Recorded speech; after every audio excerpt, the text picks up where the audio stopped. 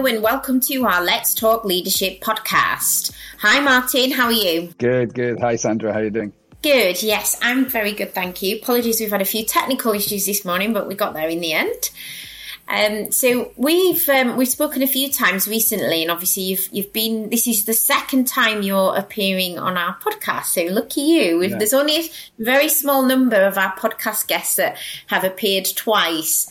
Yeah, I'm honored. So thank you. Good, fantastic. So we had a chat, didn't we?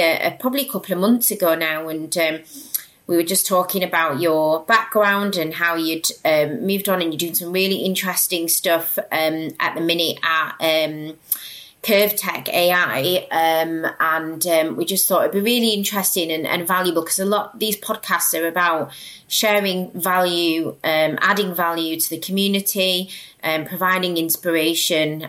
So we just thought it'd be really good to kind of recap really of how things have progressed for you in the last sort of 3 years, where you are at now, what you're doing, what you've learned since then, and how you've learned from those, any challenges you've experienced and how you've learned from those as well. So before we do, it's probably good to, I know we've done this once before, so I guess maybe just a couple of minutes, just a really quick overview and just do an introduction to yourself, just to set the scene and give a bit of context to the listeners, really.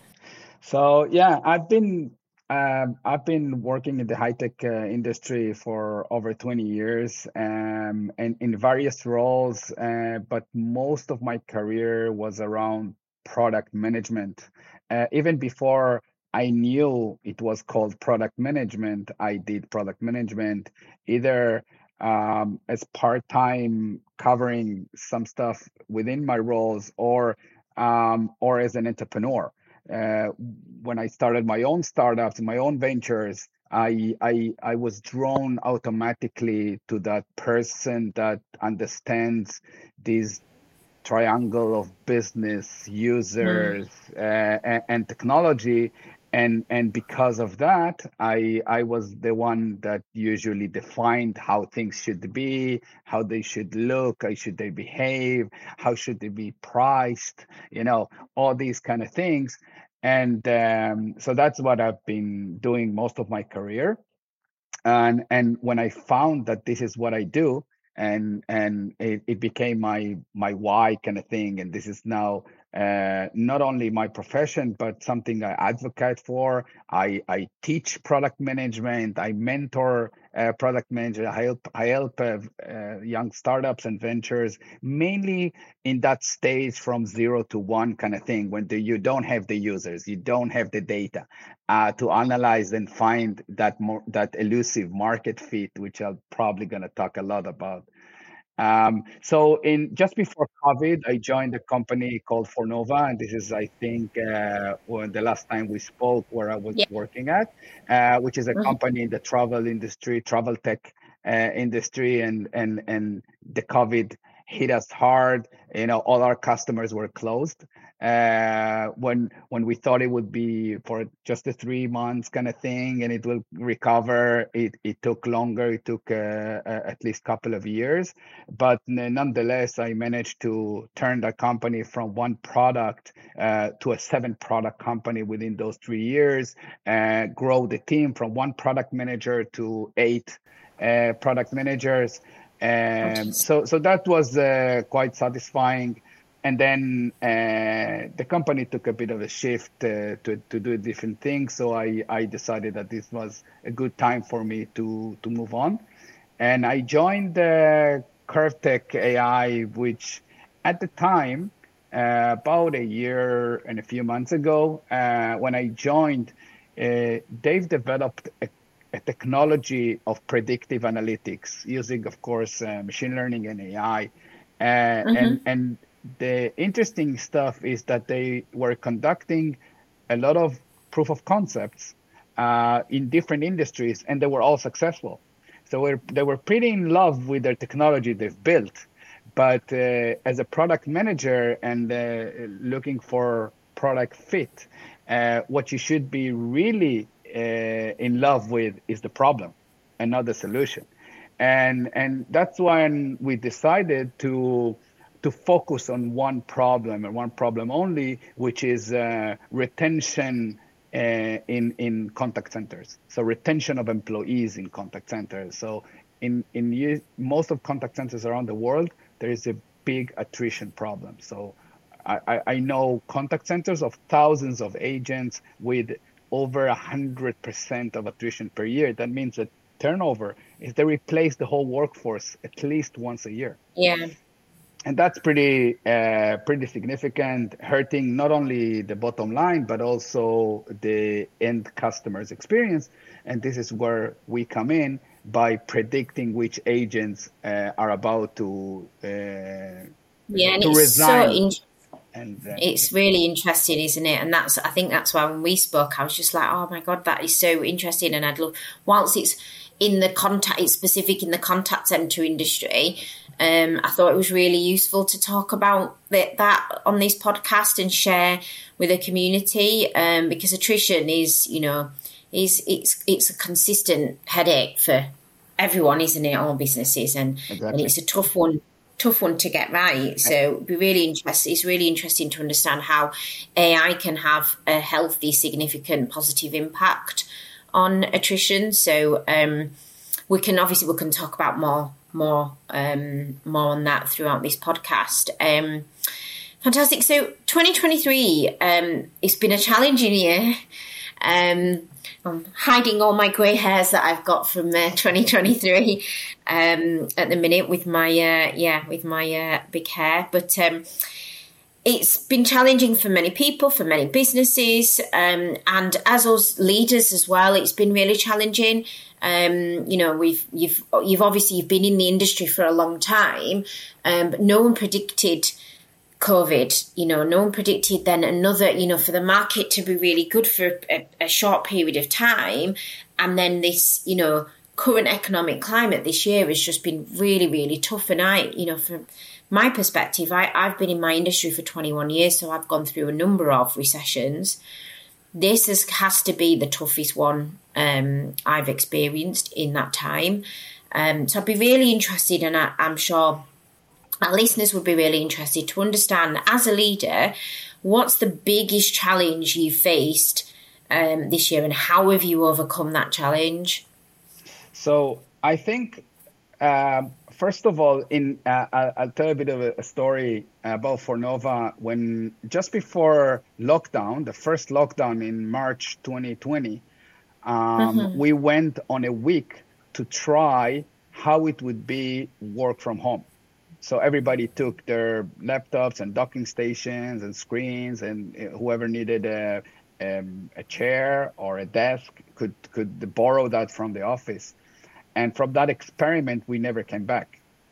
So it began with working from home and then visiting the office maybe once in 2 weeks, which to eventually closing the office totally. So Fornova is now remote only.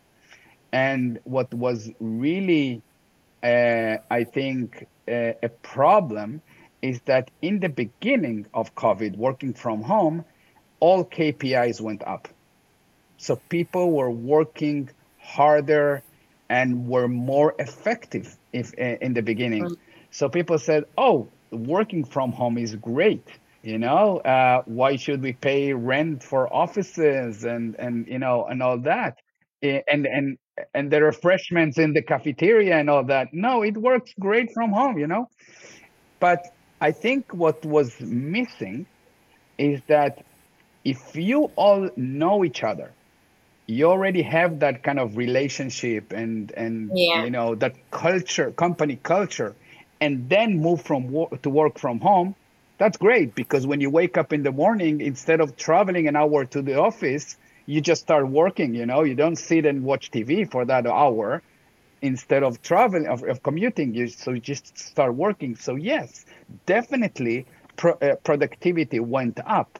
But what happened is that when people start changing in the companies, in the organization, getting someone new onboarded to the company, and moreover to the culture of the company, making those bonds between the employees, between the team, was impossible to do remotely.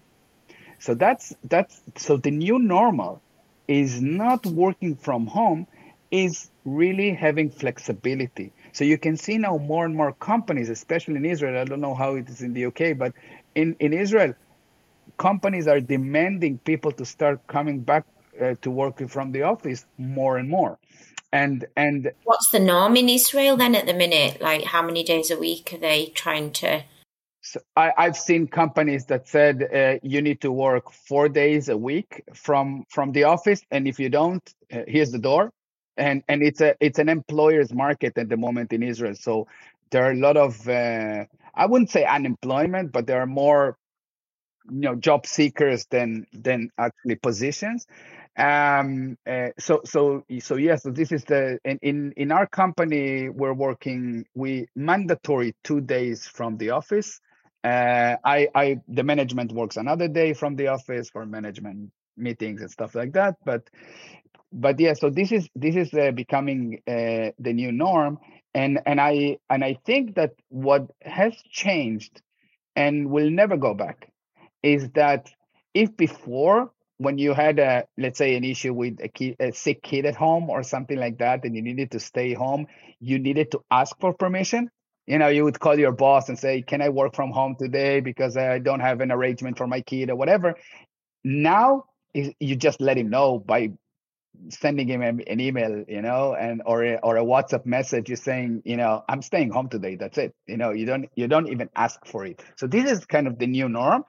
But I see that people are asking, or companies are asking to come back. So I think that was the biggest challenge coming out from COVID.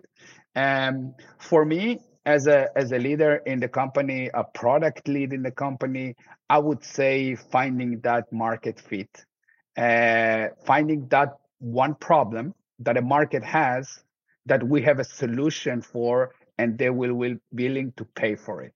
That's what market fit means. Because before I came, there were a lot of problems that technology was trying to solve. For example, sales prediction, inventory prediction, lead scoring, matching a cannabis medicine to an illness or something like that. So all these kind of tries, the MVPs, if you like, of proof of concepts, were very successful. But there was not that market fit, which means the market is really, really hungry for that solution, and is willing to pay.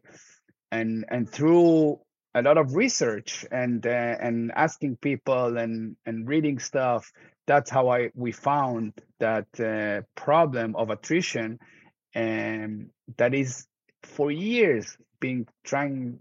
People are trying to solve it, but not very successful. And hopefully our tool will be able to help with that. Yeah, fantastic.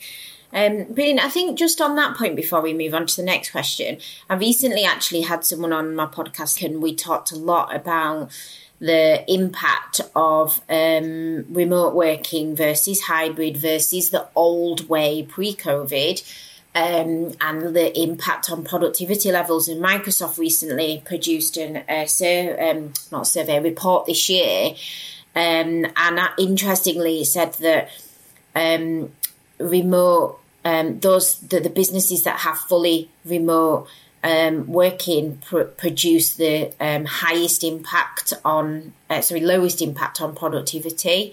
So it was quite interesting. And a lot of the conversations I've been having more and more recently is around hybrid or predominantly remote working. It's impacting collaboration and innovation as well, which brings me nicely onto the next question, because I wanted to talk a bit more about innovation. And I know you're really passionate about innovation, particularly Curve Tech and the innovation that you're doing with the product at Curve Tech. So in your role currently, obviously innovation is really important, coming from a product background as well.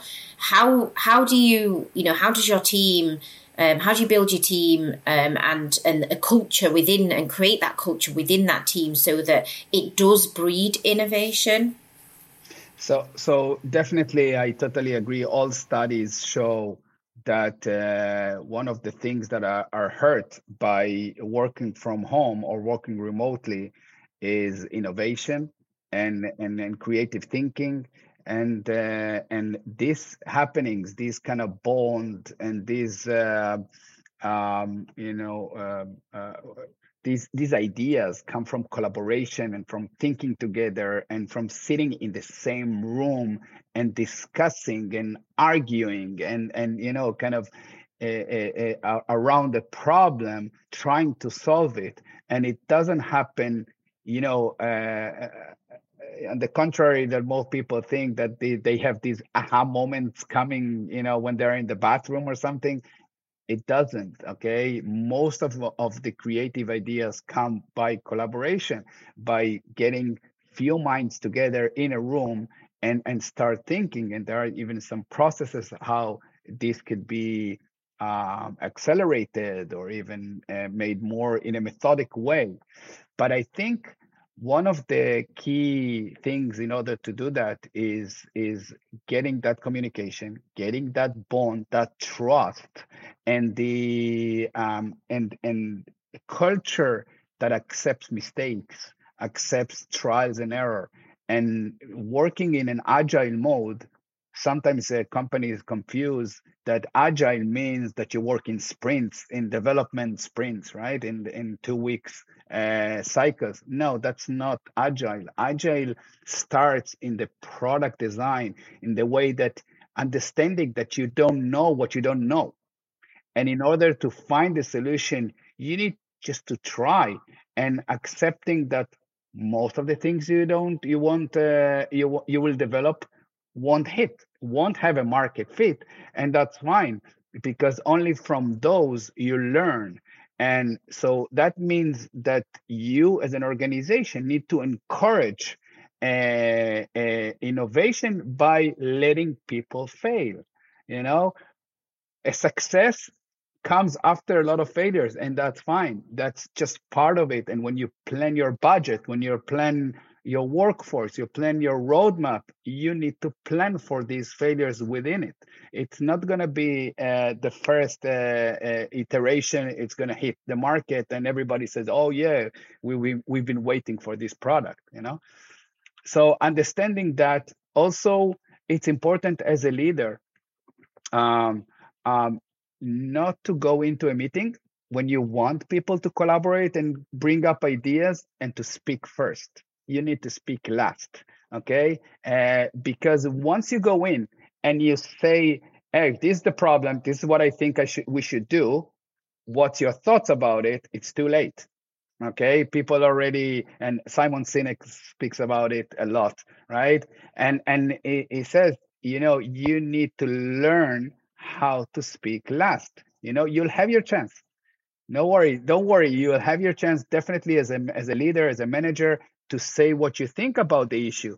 But let everybody speak so they feel that they've been heard, that they have what they had on their chest. They can let it go and load it off. Well, if you think about it, it makes sense, that, doesn't it? But I think sometimes for some leaders, it's a natural default to just go first and speak first, to kind of open up the conversation and the discussions. But you're right, and it's a really good point that, because the other thing is that you can quite end up doing is the conversation could go in a completely different direction because you've had your say, you've put your, you've potentially to an extent influenced and put your views and opinions forward before anyone else has the opportunity to speak. Yeah. And then there may be things that it's not really allowing for a true innovative environment then, really, is it? Especially when your leadership usually comes alongside with your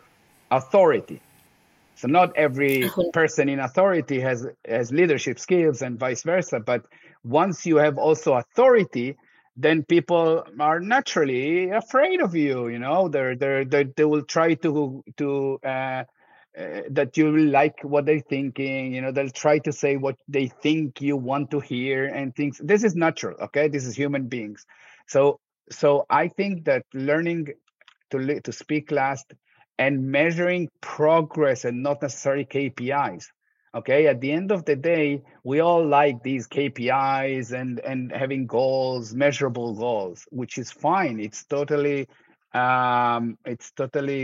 okay to have them in order to measure progress. Are you on the right path? Are you progressing as you want it to be? But meeting a goal at the end of the year is just arbitrary. I mean, who said that this should be their exact number, right? And the exact time. So this is an arbitrary number that management says, but this is not what's important. And if you want to encourage innovation, you should be willing to accept that you're not going to meet the exact goal on the exact time that you predicted, but it's more important to make sure that you're growing steadily. So yeah, so that's and of course, open communication, open trust, bonding between the team. That's what creates innovation. By the way, technology innovation usually doesn't come from the product team. It usually comes from the technology, from the developers. So when they come with ideas, I truly encourage them to speak up, to tell me everything they think of. We even have a special channel on Slack where everybody in the company is invited and they can share and throw any idea, craziest as it might be, about what the next feature should be, what should we do, what should we tackle. Yeah, fantastic. Brilliant. There's a number of sort of the big players have introduced those referral schemes and things, haven't they? Where if I can't remember who it was actually, that there was an example that I think an employee it was one of your Microsoft or Google's or had come up with an idea that meant that, or was it one of the banks? I think it was one of the banks, something to do with the checkbook, and they reduced the size of the checkbook, which meant that they'd reduce the ink usage and the paper, and it had saved the business something like 1 point something million a year. And that was just an employee somewhere in the business, a multi-billion-dollar business, somewhere in that business, an employee had come up with an idea, and then they got in return they get like a percentage of the saving. And I just thought, that obviously that's on a huge big scale, and I thought that's a really, really good idea actually, if you implement something like that, again, to promote that open communication of, and that's one thing that I'm quite heavily trying to work on here at Transition Partners as well, is there's lots to change, there's lots of new exciting things coming up for us, and but trying to sort of encourage the people in the business to help shape that, and kind of, like you say, is trying to, it's a really difficult and fine balance with that authority piece, but just trying to be conscious of the authority that I bring with whenever I try and engage and open up these conversations. But it's some really, really interesting points there.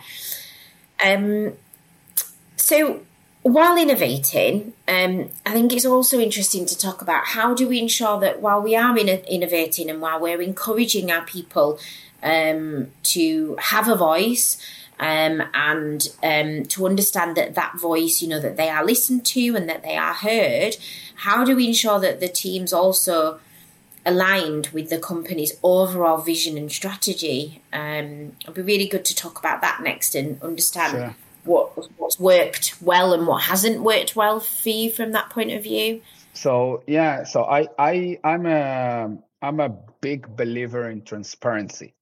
So I'm like, I don't know if you heard about Monday.com, for example. Yeah. They are extremist transparent. I mean, they have on these big TVs everywhere in the office, everything out there. Like the investors deck, okay, is shared to every employee.